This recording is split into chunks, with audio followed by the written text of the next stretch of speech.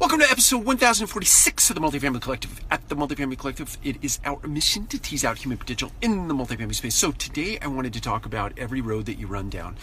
Every single thing that you strive for in your life will have a sundown. So everything you run for will have a sundown at some point in time.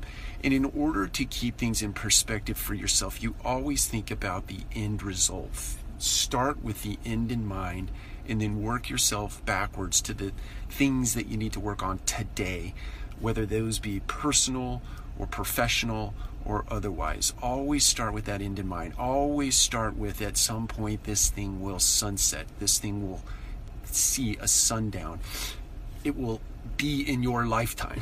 And so when you do that and you work backwards, you can set for yourself very realistic goals and expectations for what you like, for what you want to achieve in your life, be it again in your personal life or in your professional life or otherwise. Start with the end in mind. Understand that every road you run down has a sundown. Take care. We'll talk to you again soon.